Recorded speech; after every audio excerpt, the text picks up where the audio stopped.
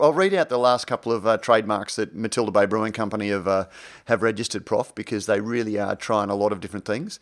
Little Ripper, Sebastian, Oink, Fat Yak, Barking Flamingo, Barking Duck, Garage Reserve, Big Helga, Long Shot, Brewer's Bite, Dirty Granny, Itchy Green Pants, Minimum Chips. Then we get down to Sasquatch, Wagging Tail, Yak, Whitetail, Happy Snapper, Cloudbreaker, Slow-Mo, The Ducks, Brewers Pavilion, Lazy Yak, The Yaks, The Herd, Shady Yak, Wild Yak, Little Yak, Yakety Yak, Rusty Yak, Matilda Bay Frothy, Lumber Yak.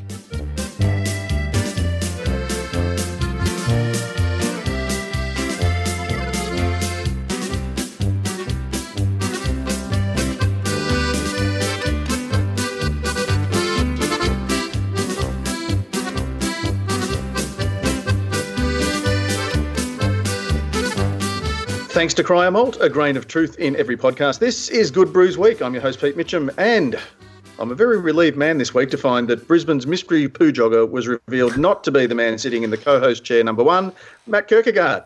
G'day, Matt. Oh, Pete, that story has left a stain on Brisbane's landscape, I tell you. Is it true that Green Slopes is being renamed Brown Slopes, or is that Mate, that's one of those stories that has just gone viral. So, unfortunately, I think Brisbane's going to take some time to live that one down. I think so. The yin to that yang, joining us after a very successful and, dare I say it, critically acclaimed debut a month or so back, we'd like to welcome back PR guru Zoe Ottaway. G'day, Zoe. Hello. That was a lot nicer than I was expecting, given Matt's intro. Thank you for that, Prof. Well, it's yin to every yang. We just got to make sure we just keep things, clean things up a little bit. But look, there's no shame in picking the low hanging fruit, as long as you also then, plant something nice, a nice ornamental border. Oh, Prof, there were so many puns in there. I can't keep up. Oh, look, I'm good for a metaphor every now and then when I'm not working on my dad gags. Love it. And for the listeners making news this week, on Good Brews Week, we are going to look at Gage Roads makes inroads by paying a mozza for Matzo's. Do you like that one? I'll just keep going. The Indie Seal is well received. And our lion joins the Merlion by opening an outlet in Singapore so that Donald and Kim Jong-un can have a beer after their successful meeting. Matt, Gage Roads, onwards, upwards. First they buy back the farm from Woolies. Then they announce massive profits. They've got a stadium deal that's pretty groundbreaking. And now Matzo's, which, look, to be fair, was once probably, I guess, a shining example of a boutique brand that had a bit of provenance, had a bit of history, but then kind of lost its way a little bit. Is it worth 10 to 13 million, do you reckon? Yeah, look, first of all, I'd actually heard rumours that this was happening for some time, and then it went down last Friday. It's an interesting one. Gage Roads is certainly on a tear with their various strategies, the stadium deals. I don't know that they've yet made a massive profit. I think they've announced a turnaround and an increase in sales, but I think they're certainly showing some good signs. But yeah, I mean, Matzo's is an interesting purchase for them because Matzo's has been around for a long, long time. 15, 20 years? I think, and they started the brewery brand. The brewery, yeah. So there was the brewery at Matzo's in Broome. Then they expanded into contract brewing, and they found favour with some of their inverted commas novelty beers. So their ginger beer and their the ginger chili beer beer. And the chili beer. Yeah. And the mango beer. And the mango beer, sorry, yes. And so they seem to have let some of their other brands drop in a fairly competitive market. And why wouldn't you if you've got a couple of those things that play well to the tourists? Gage Roads knows the business very well because they've been brewing it since 2007. And there's some nice, synergies for the two businesses because Matzo's isn't competing in anything that Gage Roads currently has, and Gage Roads knows the business very well, so it adds to that distribution channel. I'm always minded when I see a deal like this about Coopers saying, when Coopers started brewing things like Carlsberg under license, Then they brought out a low-carb beer, and they've always been trying to find a lager and a mid-strength. And you sort of chat to them, you're like, when sparkling and pale are doing so well, why do you add these other products into it, even if they're not huge earners for you? And, Coopers realised some time ago to grow that they can't just pick up that one spare tap in venues. They need to have venues that are sort of putting on a range of their beers. And if they've got a sales rep going in saying, well, we can give you a great ale, we can give you a low-carb beer, we can give you an international import, and we can give you, something else, then there's a portfolio that bigger publicans can just order, one thing and, from one person and get a whole lot more through. So I presume there's a little bit of that. It's just Gage Roads is looking at creating a more compelling, broader offering in addition to their core beer, is my read on it. Yeah. So from a PR point of view, what would you do to Matzo's? I wouldn't change it. I really think there's this expectation when breweries get acquired that things are going to change and everyone panics, but these businesses and brands get purchased for a reason, and there'll obviously be some tweaking to bring it into the business model. But on the whole, if it ain't broke, we really should be changing it. As for the 13 million value, as crazy as it sounds in today's numbers, that's probably not a lot when you think about how much homes are starting to cost.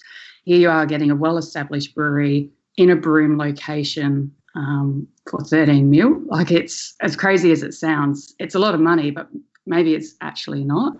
I have a very East Coast view of Matzo's. I've had very limited exposure to it over here, but I can imagine a Broome location, well established in your Western Australian community. Gage Roads is proving to be a very savvy business operator as well as a brewery, and I think it's just great. I think it's really great for Western Australian beer, and hopefully it helps raise the Matzo's profile nationally as well. Yeah. Do you reckon it's a good opportunity to perhaps go for a bit of a brand refresh? And I only say that because I used to see a lot more of it, particularly like the Smoky Bishop and then the Perla's Pale Ale. But now it's really sort of the focus seems to, or the volume focus certainly from the bigger retailers in Victoria seems to be the ginger beer, and that's about it. So is it? I don't know. Do you kind of take the opportunity to, I guess, give it a spit and polish? There's definitely an opportunity to. I think you just got to be careful of your timing because people are expecting change, and usually people associate change with negative impacts. So, I think change has to happen slowly, like slight label change, obviously no recipe changes. And one great thing about Gage Roads is they're pretty transparent. They really are. They're great communicators, and I'm pretty sure they would be as respectful to the Matzo's brand as their customers of both Matzo's and Gage Roads would expect them to be.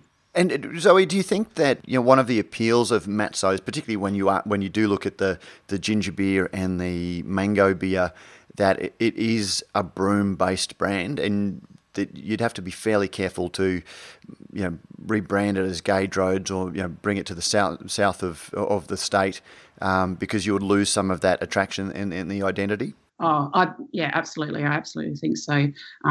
Broome. One of the great things that Matzo's has got going for it is its locations, and there's very few breweries that can actually, incorporate that tourism part into it, whether it's intentional or not, just purely by setting up their brewery there.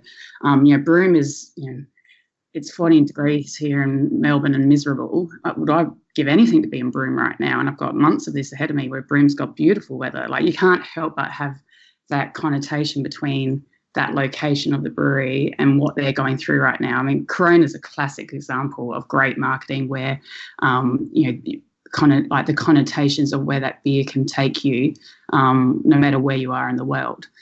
So you would absolutely want to be careful that Broome message stays through, even though Matzo's, they've always been proud of it, but it hasn't been their leading message. But it still is part of that overall package that really does build that brand identity for the brand. The interesting thing for me, Prof, in terms of the pricing is, so Matzo's is valued at about 13 million, based on that purchase. Which again, these things are pretty much costed on a multiple of earnings before the EBITDA value, and so that's one way of calculating it. But the other interesting thing is Gage Roads is a bit of a standout in the beer landscape in terms of calculating pricing, because if I went along to buy a Pirate Life or a Four Pines, then that's a private negotiation, and you need to work out how much that business is valued to me and how much potential I can get from that existing business. Whereas Gage Roads is a publicly listed company, you've got a pretty much day-to-day market appraisal of the value of the business. And I think as of last Friday, the business was valued at 79 million, which is the share price multiplied by the number of shares in the marketplace. The interesting thing about their purchase of Matso's is that they valued, in addition to the cash price, there are some performance bonuses over years 1, 2 and 3, and they value the business at about a 20% premium to that even. So I think shares were trading on Friday at about 9 cents, and if the performance targets are raised or are met, the owners of Matso's will get an additional issue of shares that will be valued at a price of 12.5 cents. So it's just interesting. I know that a lot of people in the market, a lot of people who are looking at valuing businesses, use Gage Roads and its share price as a bit of a benchmark for how to value businesses, because it's the market actually voting on a daily basis, on what the value is. There we go. Well, speaking of value, the Indy Seal, the new IBA Seal of Independence, ask for Indy, certified independent supporter, all that sort of stuff. This is an interesting one for me. How do you reckon it's going, Matt? Oh, mate, it's early days. So this was one of Megan's first articles for the site. So welcome aboard, Megan. But the IBA had been sending out through their PR people a series of media releases saying, we're getting take up from Western Australian brewers, we're getting take up from Canberra brewers, and so we wanted to go speak to some of those breweries. And Cheeky Monkey was one of the ones that they held up. But when we spoke to Ross Turlick, he said that we are picking it up, but then he also made the point that it takes time and there is cost involved in bringing these things to market, because most brewers have 2, 3, 4, 6 months of labels, and they need to wait for those to come through, and then they need to redesign their labels. And if they've just done a rebranding the way that Fortitude has, then they need to sort of redesign them to and how do you fit it in and all that sort of stuff. And how do you fit it in? So there is a little bit of an adjustment period while we do it. But then we have seen a couple of breweries, I believe Malt Shed, when we posted this article, Malt Shed came out and said that they had already got it on cans in the market, which is great. A little bit later today, I'm speaking to Ben Krause for Beer as a Conversation, because he's reordered his labels and he's also got tap clips and everything ready to go. And so, look, over the next 6 months, we are going to start seeing brewers doing this sort of, getting it on their labels. But, right now, we are seeing a lot of brewers putting it in their social media, putting it, in Stone and Wood have got it in their signature block of their emails. You can start seeing, shelf talkers or tap clips delivered to pubs to put on, and that's something that can just go on straight away. And so I think brewers are starting to embrace it, and they are starting to really welcome the very powerful statement that they can make through using it. Does it work as well if it's not one in, all in? And by that I mean you need to be a paid up member of the IBA to be able to use the seal. Is that right? You do, yeah, because it's an IBA initiative. Yeah, there just seems to be a little bit of pushback from some. I've just seen comments from some brewers sort of saying, look, yeah, love the idea, but, we don't support it, kind of thing. Yeah, well, I find that interesting, because I think that they do support the idea of it. And I can't work out when the IBA is the association that champions independent brewers, and they're the ones who've created this seal. There's nothing stopping anybody from coming up with their own seal if they want, and they can. And Ben Krause actually did have his own similar style label that he put on his own beers some time ago. Yeah, but, yeah. And this is probably a much better question for Zoe to talk about, how you go out and, establish a brand. If you've got 7 competing brands or 7 brands that mean the same thing, but they're by different people, does that then dilute it? And does that undermine the integrity of it? But I think, I think it's a little bit unfortunate when the IBA has led the charge on this, that people have a fairly cynical view of the IBA by saying, well, you need to be a member to adopt it, because that's what the IBA is there to support independent brewers. But Zoe, what do you think? Yeah, I think it's kind of getting back to the root of it all and understanding maybe why people are getting a bit cynical about it. And I think, understandably, with most small businesses, money is always a big cost. So, maybe their heart does support the IBA, but then the business head side of the business maybe is struggling a bit. But I think that's, again, a bit unfair on the AIBA. We need these bodies that help unite and bring that community that craft beer is together. Getting back to the changes being rolled out over the next few months, there's huge financial costs to changing your packaging over as well. Most people might not be aware that you can look at tens of thousands of dollars just to change your printing plates. If you've gone through a rebrand in the last 12 months, it's not something that you have budgeted for probably for the next 2, 3, 4 years. So maybe there's just a little bit of reluctance to get involved because of those financial burdens. But the AIBA, to their credit, have offered the free ways to get involved now with the social media posts and the assets that venues can put up in stores. So I think, we'll just see that in the coming months. I think more and more people will get behind it. There definitely is strength in numbers. Too many versions of the same message does get diluted, and that would be a shame given the strength that independent craft beer can have here in Australia. And we're seeing that over in the States as well, all the reports that they are releasing on the strength of their recent logo as well. So, it'll be interesting to see the next 12 months who gets involved and to what extent. Did you guys see the SBS, The Feed, their little piece on craft beer? There was Pat McInerney from Willie the Boatman, Peter Lawler, who's a journo, Sydney-based, I think, Matt, with the Australian. He's probably best known as a cricket writer, but he certainly is a very good beer writer. Yeah, interesting that the head of the Brewers Association sort of brought up that the old chestnut about, punters really don't care about who owns their beer. I don't think it's as black and white as that. I think there's obviously a huge part of the market out there that don't care. We just have to look at the volume of, the top 3 brands are Fat Yak, Creatures and Squires. So a huge part of the craft volume is there where people are just buying beer that they like and tastes good to them. There is undeniably, though, a growing trend to people wanting to support independent producers, not just in beer, but, farmers markets, teas, artisan chocolate, or there are people just really wanting to get back to that feel of community.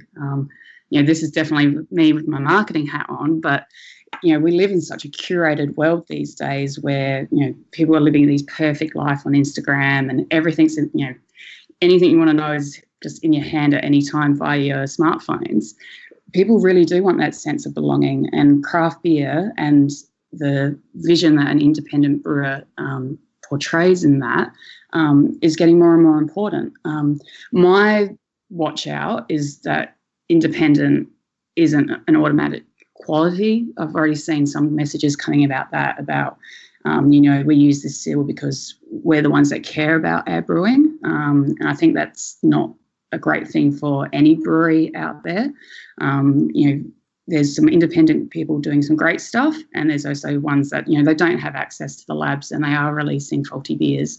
And we don't want people making that assumption that if they're new to craft beer and they're getting drawn in by the independent label and then they have a beer that isn't on par, that they relate that to the independents, because that's not fair to the vast majority who are doing really great beers.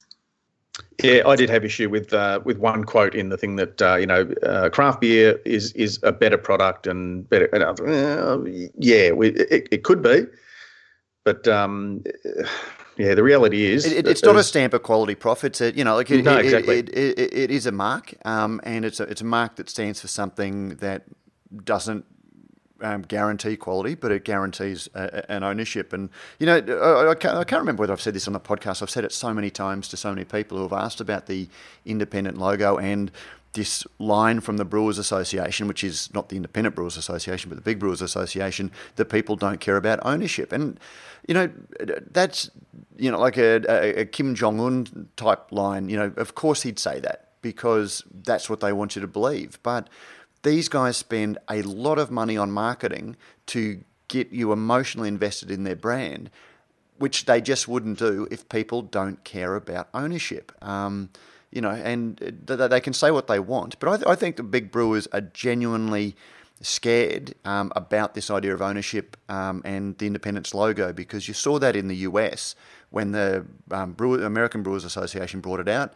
You saw that video that AB InBev brought out with all of these small independent brewers trying to take the conversation and talk about beer quality and distribution and those sorts of things, because they're genuinely worried about it resonating with people. And we hear it over and over again.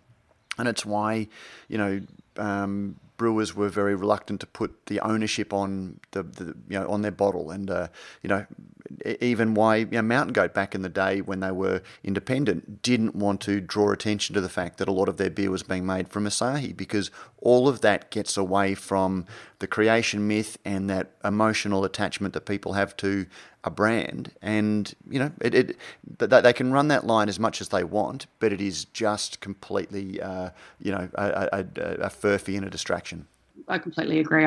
I like transparency in brands, whether it's beer or anything. I think if you own that conversation, no one else can take it from you. And if you're proud of the beers you're putting out, it shouldn't be mattering if they're brewed in your tiny little nano brewery or if it's been contract brewed. And hopefully this independent cell does start nudging breweries to be both independent and foreign owned, to be a bit more open about that. Because that Mountain Goat example is a great one, and there's still breweries out there doing that exact same model where most people would have no idea. Does that mean they're all of a sudden not going to like that beer? Well, that's a much more emotional question. But if that's important to them, they should be knowing about it. Yeah, I would argue that rather than the punter doesn't care about ownership, I would replace that with the punter doesn't know about ownership in most cases. And I'll use just a small example. Bumped into an old schoolmate who's gone on to do fairly well, and he's in the public eye as an entertainer. And we got having a bit of a chat over a beer, and just got talking about beer. He goes, "Oh yeah, what's that you're drinking?" I said, "Whatever it was," and he said, "Oh yeah, that's a little." I go, "Well, no, it's actually." And we had a conversation. We picked 4 or 5 beers that he really enjoys drinking. He had absolutely no idea that they were all brewed by one or other of the big multinationals. So I would argue that even educated people who kind of their job is to kind of I guess keep an eye on current trends and news and pop culture and all that sort of thing have had no idea. I think there's a lot of that. Absolutely, Prof. And that's why the labels are designed. Whether it's a Dan Murphy's or a Woolworths private label beer or a beer that comes from a big brewery, they're designed to look small and artsy and crafty, and they've always got a nice little narrative on the back that tells you about the founding myth. And it got even Hahn Super Dry, which was a beer that Chuck Hahn would never have actually launched within his life, is spinning the yarn about Chuck Hahn and his 3 mates getting together back in the 80s to create a brewery, because they love these foundation myths and they love telling a story, because they know that it's not just about the quality of the beer. So I think that having the logo appear on tap points and on shelf points is going to provide a really direct challenge to consumers. They actually have to make an active decision about where their dollar goes, and it's going to be much easier for them to make that decision. And if it resonates with them, I think it will have a really big impact. Yeah. Something else that Lion are certainly hoping to have a big impact is their new bar in Singapore. So our lion meets the merlion. Did you like the way I did that? That was a little bit of a historical reference, because the merlion is it's like the creature symbol emblem of Singapore. Of the harbour, yeah. Nice work, Prof. This is why you're a pro. I do a little bit of research in my spare time. But yeah, obviously capitalising, and their key message, I guess, is that not only does the region have a thirst, pardon the pun, for Australian beer, but they also want that brand recognition or brand security, if that's a word. I don't know. I think they like a touch point. It's a place so you're not a big faceless corporation, and just having a tiny little brewery that you can go with. I mean, that's a smaller play of itself, because they still want to sell a lot more bottled beer and tap beer elsewhere. But it just gives somebody, when you're thinking of the Little Creatures brand in Singapore or in Hong Kong or even in London, you're not thinking of this big Japanese-owned, heavy industry company that owns a brewery, that owns a brewery, that owns a brewery. You're thinking about, that place that I interacted with the brand. Is that a fair read, Zoe? Oh, absolutely. It gives a home in a place where, you stop being just that label on a shelf and on a very cluttered shelf. And the smart thing about going to Hong Kong and Singapore is the expat community too, that would have this, just so much pride in having a Little Creatures brewery that they can go to, regardless, again, if they're aware or not, or care or not about the ownership. When during my time at Little Creatures, easily 50% of people would say Little Creatures Pale Ale is what got me into craft beer. It's the first pale ale I ever drunk. The other 50% without fail went, I've been to that place in Fremantle. It was amazing. My kids ran around. I had amazing pizza. And it actually wasn't about the beer at all. It was about this experience that they associated while having a beer. So to bring that into the hustle and bustle of these cities that have a huge expat community, and then can be launching pads for other venues across the globe, it's a really smart move. And Little Creatures has, they have what's quite unique is this real experiential side to their brand because of the homes that they do have, and the way they've had their branding, since the three guys set it up. So they're really able to recreate a true home overseas if they follow that same feel, rather than just opening up a brew bar that just has branding through it. They can really create that experiential home overseas again. And Zoe, how important to that brand is it that they have, even if it's only a small brew house, but they actually brew beer on site? Because I think I guess I lament the fact that the beer hall in Brunswick didn't flourish, and the insider's word is, well, had we been able to have that mezzanine, have the brewery that they wanted to put in there, that was, I don't know whether it was a business decision or whether it was knocked back on a development application or whatever, but it's sort of sad that we can get one in Singapore, we can't keep one in Brunswick. Yeah. I would say for the overseas venues, again, it would be so important because that's the whole purpose of being there. Otherwise, you're just a bar that pretty much just has the one beer. You need to have that journey for people to come into, the story that they can actually be a part of. And I think that's why craft beer is flourishing and so many more people are enjoying the real stories behind craft beer, is because you can start to go to these places that used to be locked away, and especially here in Australia where I'm yet to do the pilgrimage over, but if you go to the US, and craft breweries are such a hub, and there's a real sense of belonging when you go visit them. When I did work at Mountain Goat, I used to be so proud that I'd walk to work and then I could just smell my workplace and I could see it and I could taste it. And, you get really emotional. There's these real connectors to breweries that a lot of bars just can't recreate. And there's something special about knowing that this beer that you're drinking got made only meters away from you, and you can see the tank, and you can see where the ingredients are being kept, and you can see high vis. They're all factors that you just can't buy that stuff. It's either genuine and it's there, or it's not. Yeah, you can't paint it on. No, it's something you can't be fake with. You can't recreate it. And there's probably too, there's a bit of value in the fact that they won't be brewing any of the core brands there, obviously, but they'll be doing sort of local seasonals. And I was speaking to Dave Byrne from Pasteur Street Brewery in Saigon. And he was sort of saying one of the things that the locals really love is that, when autumn comes around and there's a certain fruit that's available, I can brew a beer with that. Or, in the summer we do this, a summer ale that's, fairly exclusive to that region or that neighbourhood kind of thing. So there's obviously a fair bit of value in having, inverted commas, your own beer. Oh, absolutely. Like, it'd be essential to brew for your locals because they're your customers. Again, I think we spoke about this in my last visit.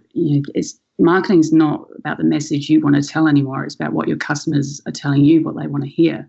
And if you're brewing in Singapore or Hong Kong or London and you're trying to be 100% Aussie, well, that's your theme. But if you're trying to be a brewery and you're there for the local community and you want them to embrace you, it's absolutely a smart move to be incorporating things that they relate to and things that they'll be proud of to share that experience with.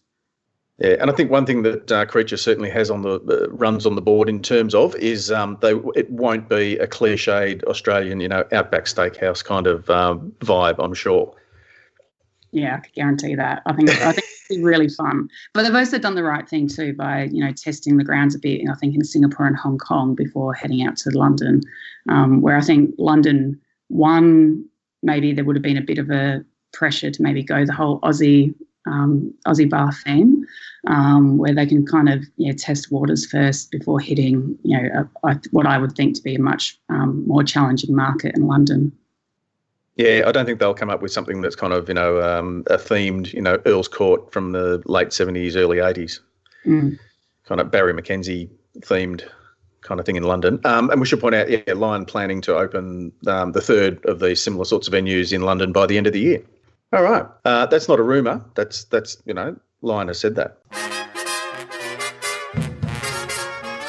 In a garden, what a garden. Brews News is made possible by Brewpack, Australia's #1 craft contract brewer. With over 100 craft beers and ciders on the roster and counting, Brewpack specialises in offering growing craft breweries a home for their packaged and kegged beer, no matter how crafty. Serious about handmade beers, and with an open-door policy, Brewpack's brewers love having passionate, hands-on partners in the brewery. Thinking about craft contract brewing? Think Brewpack.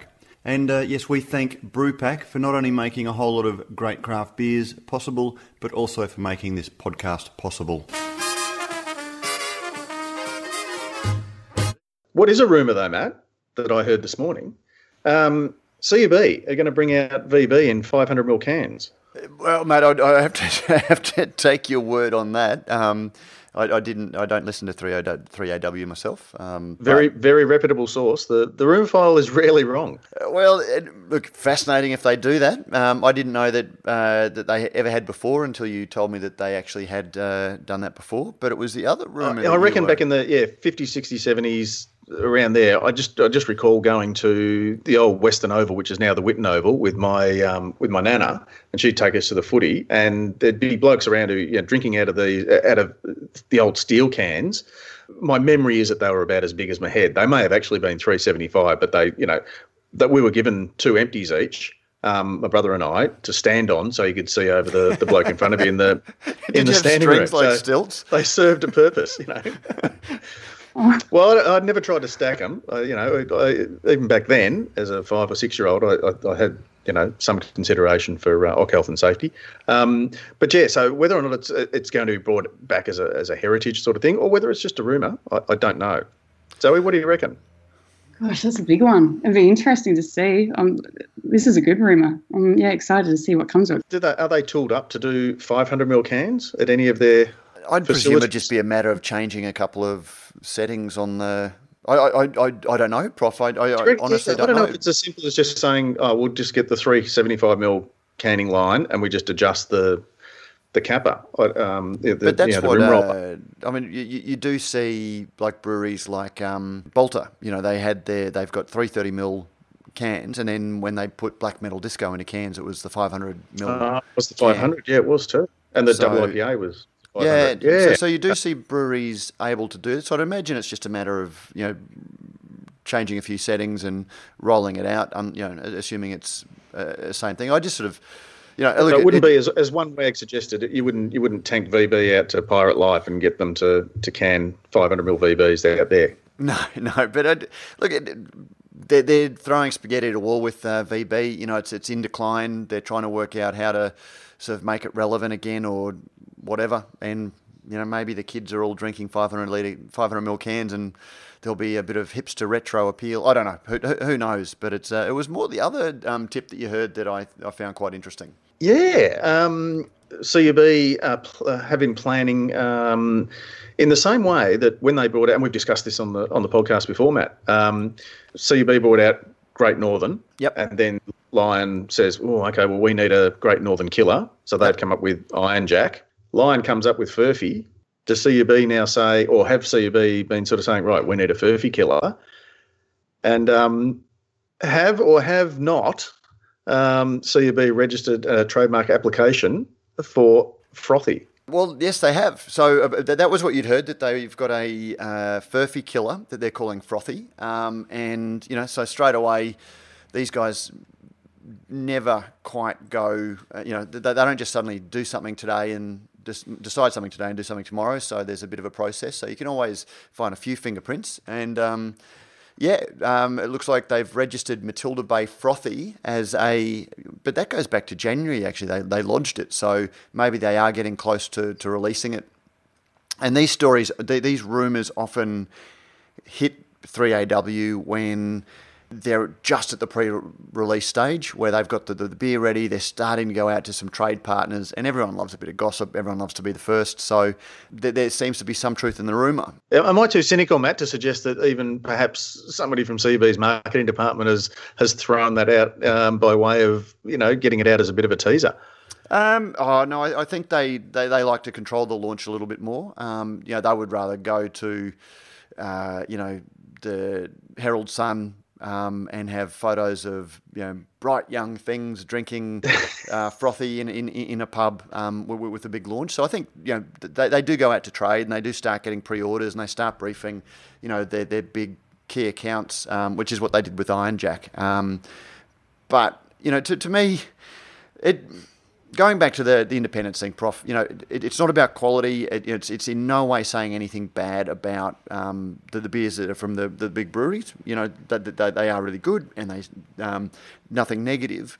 But one of the things that that has been explained to me is that the big brewers match race. So if one does something, if one tax, the other tax. If they tack back, and this is a great example of that. They're not really creating much new in the market, but one of them has hit onto something that does well, so the other launches the same thing. And let's face it, Great Northern was basically a domestic knockoff of Corona, clear bottle, low lager. Everything, flavour, bitterness, yep. Absolutely no innovation, really. It was just a clever marketing play that found a demographic and resonated with people, and so Lion came out with that. And that's exactly the same thing in reverse. Lion, they actively didn't want to talk about Furphy for a long time because they were really clever with the way that they designed the strategy, and it went out. It is just, it is resonating in the marketplace, and it is actually changing sales figures for craft beer in the marketplace. And now CUB thinks, geez, we need to be in that market as well. But I'll just, I find the most interesting thing about it, Prof, is that it's a Matilda Bay Frothy, that they're finally sort of putting something on Matilda Bay's narrow shoulders.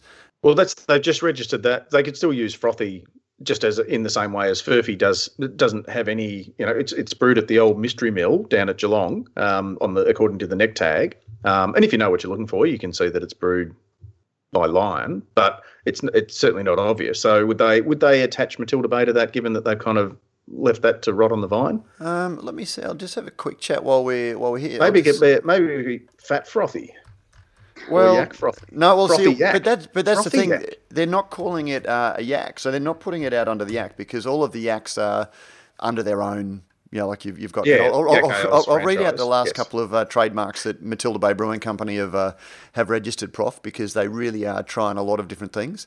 Little Ripper, Sebastian, Oink, Fat Yak, Barking Flamingo, Barking Duck, Garage Reserve, Big Helga, Long Shot, Brewer's Bite, Dirty Granny, Itchy Green Pants, Minimum Chips. Then we get down to Sasquatch, Wagging Tail, Yak, Whitetail, Happy Snapper, Cloud Breaker, Slow Mo, The Ducks, Brewers Pavilion, Lazy Yak, The Yaks, The Herd, Shady Yak, Wild Yak, Little Yak, Yakety Yak, Rusty Yak, Matilda Bay Frothy, Lumber Yak. Is there an apple yak in there? The last one is Lumber Yak, which is a photo of the famous yak head on a crisscross With a pattern check with, shirt. with an apple hanging off. So, you know, mate, Oh, okay.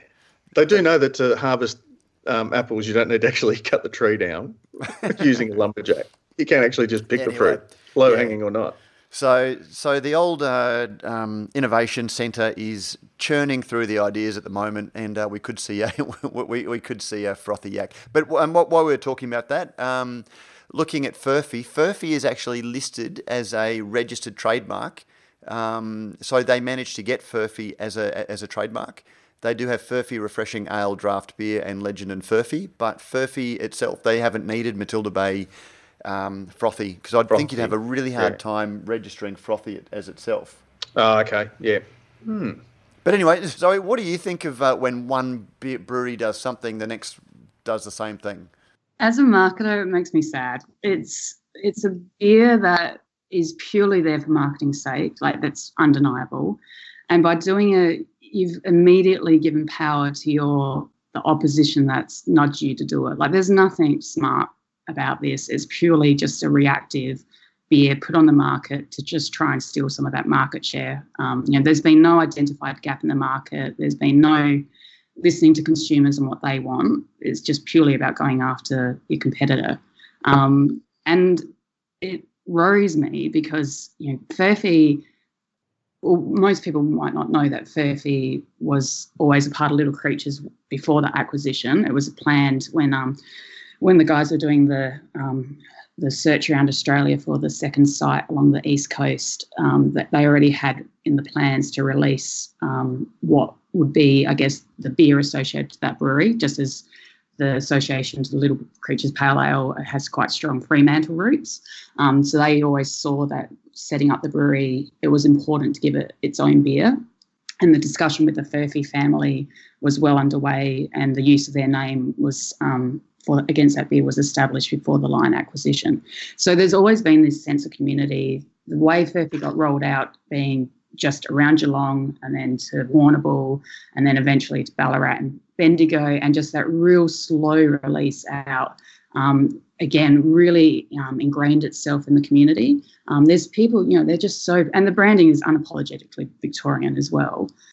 Like there's people just, they're so proud of that beer because it represents their neighbourhood. And then if you go and create a brand that's purely there to try and steal some of that market share, you don't have, again, like we were talking about before, you don't have those genuine stories. You don't have that connection for people to get involved with. It will just become a price battle. The beer will probably be very, very similar.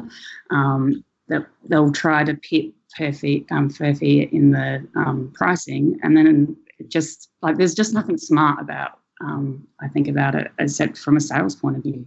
And in fact, the other big risk, I reckon, guys, is that Furphy has, magnificent figures and it's going absolute gangbusters, but it looks like it may actually be taking sales away from Lion's other brands because their market share is dropping overall. So it's possible that people have found Furphy and now don't drink Ted's, or they don't drink Hahn Super Dries, or they don't drink 4X Summer Bright Lager or whatever it might be. So the risk, I guess, that CUB takes is that they bring out a Frothy and then people stop drinking Great Northern, or they stop drinking VB or whatever to take that up. And that's the thing about Furphy. Furphy is a really clever beer. You may, you see the Facebook post, meh, and fair enough. Like it's a really nice, easy drinking beer, but it's really ignited this market, Prof. And I thought Zoe's comments were spot on and much more eloquent than my own one.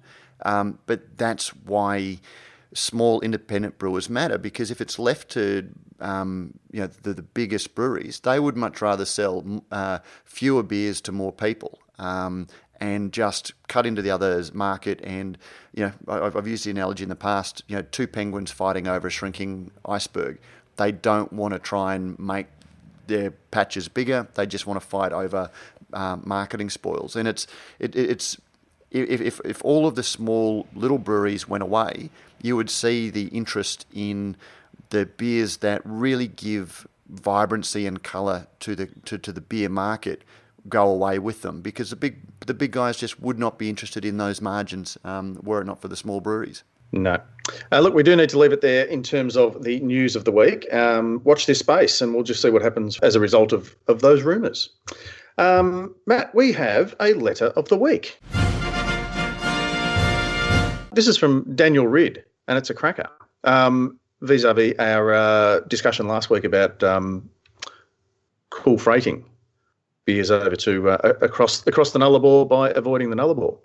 Hi guys, I discovered your show about 12 months ago, been listening to Good Brews Week in the car on my commute from Bendigo to my job in Ballarat every Monday morning. In the latest edition of Good Brews Week, I found the discussion around Rick Dexter's efforts in craft beer logistics interesting and encouraging. However, I couldn't help being a little cynical.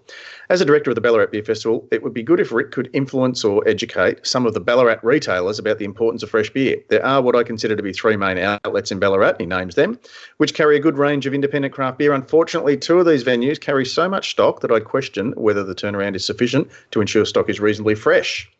I would also estimate that less than a quarter of their beer, craft beer, is refrigerated. By contrast, in Bendigo, where I've lived for just over 5 years, the main outlets where I purchase craft beer, and he names them, have the vast majority, if not all of their stock, refrigerated. They're also not as heavily stocked as the Ballarat outlets, which I'm sure goes a long way to ensuring the beer on hand is fresh. That's from Daniel Ridd. Thank you very much, Daniel. Apart from being our letter of the week and winning a six-pack from our good friends at Beer Cartel. From our good friends at Beer Cartel, as well as a lovely branded Brews News bar blade with which to open them, unless they send you cans, in which case you can use the other end of the bottle opener. But you've also, I guess, touched on something really interesting. It does raise an interesting point, because we do talk about beer freshness and things, and you see some really good little bottle shops bottle shops that are out there that are saying all of the right things about beer and educating people, and sort of looking at raising the standard of service and knowledge and all of those sorts of things. But yet there is also a lot of them that feel the need to be all things to everybody, and they line their shelves with everything they can get their hands on. And, I don't know what the metric is, but, any one bottle shop can only turn over so much beer whilst it's still fresh. So it was an interesting point that he raised, that, some bottle shops the question is, are some bottle shops just stocking too many beers, and in doing so not really serving their customers as well as they like? They're catering to demand that's not being met. It's probably fair to say too, and I've got a fair bit of experience having done, I think now 6 or 7 Ballarat beer festivals with the original guys, and more recently with Rick, as well as working in Bendigo with the Bendigo Craft Beer Festival.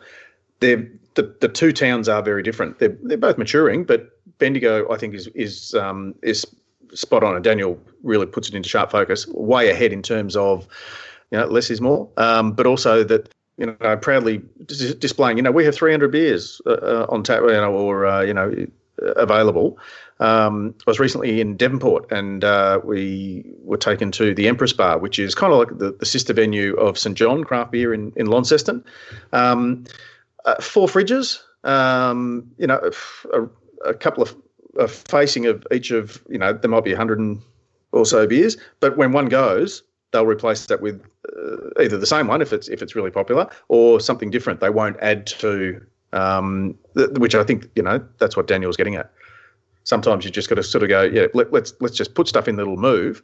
I can offer you 5 different IPAs, I can offer you 5 different golden ales and 6 different lagers and whatever it might be, but I'm not going to offer you 30 of each. It's interesting to know who they're stocking the shelves for. So, these venues, using Prof's example of 300 beers available, are they actually having customers who want that, or is it their idea of what a good beer bar offers? Because, as we all know, freshness is the key here. And again, when people are getting introduced to craft beer, if that's their first, what they might see as being a proper IPA and it's 6 months old, that's not doing the brewery, it's not doing the venue, and it certainly isn't doing the customer any favours. As Prof said, like St. John's in Launceston is amazing. And if you go in there, they've got a nice tight range. I would much rather go somewhere that goes, here's our 5 IPAs and here's the reasons we've chosen these 5, and be completely knowledgeable and they're fresh, than go into one that has 30 and there's no real education behind it. They're all starting to get on the news by. It's all about that, again, the story of it all. And I'm sure within that 5, I'd still be able to find one that I like. And if they're turning them over, if I'm a regular, I know that I'll still be able to try new things on another visit. I think, it doesn't do anybody any good to be having more volume than you can move, and the beer is paying the price for it. And I don't think it shows knowledge or leadership. It's a fairly easy thing to do. Just take a carton of everything. Some of the best bottle shops that I know curate, and they get the best. And if they bring something new in, there's always something new that you can try. But if there's one in, there's one out, and that means that they're always turning over, and they're providing a better service in that sense to their customer. One of the first lessons I got taught by Russ at Little Creatures was treat beer like milk. And I think this is a good example. Like, you don't need shelves with 6 months worth of milk on it. You just want to be selling fresh and for drinking now. And I think the beer has to come first, and your customers will you will learn from them what they need and what they want.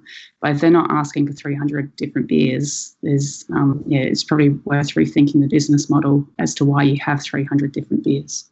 Exactly. Drink fresh. And that, I think, is probably as good a note as any to finish up on. It's been fascinating, and this is thank you for joining us, Zoe. This is why we get professionals on. Oh, it's my pleasure. I love doing this. I love talking beer and I love talking marketing. And it's nice to have a platform to share my views on. So thank you. Where can people follow more of your musings and your business, particularly your business expertise?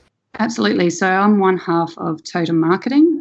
We're an independent agency specialising in branding, socials and communications for small producers. We're pretty new, so we're on the socials under Totem Marketing. Website is hopefully a couple of weeks away. We're living proof of that saying that plumbers always have the dripping taps. Marketers always have their websites slow to get up. So we're working on that bit. I'm on LinkedIn under Zoe Ottaway, and I'm also one of the vice presidents of Pink Boots Society. Can be found via the Pink Boots page as well. Cool. And on Facebook, you're Totem Marketing. Totem Marketing, Facebook, Instagram, LinkedIn. Sweet. Zoe, thanks very much again for joining us. I can only echo Matt's sentiments that it is lovely to have a professional viewpoint and keeping us in order. So thank you very much for joining us again, and hopefully we can get you on in future episodes. Anytime. We also hope that we can get you, dear listeners, in future episodes. Watch this space. Thanks very much for joining us, and enjoy your next beer.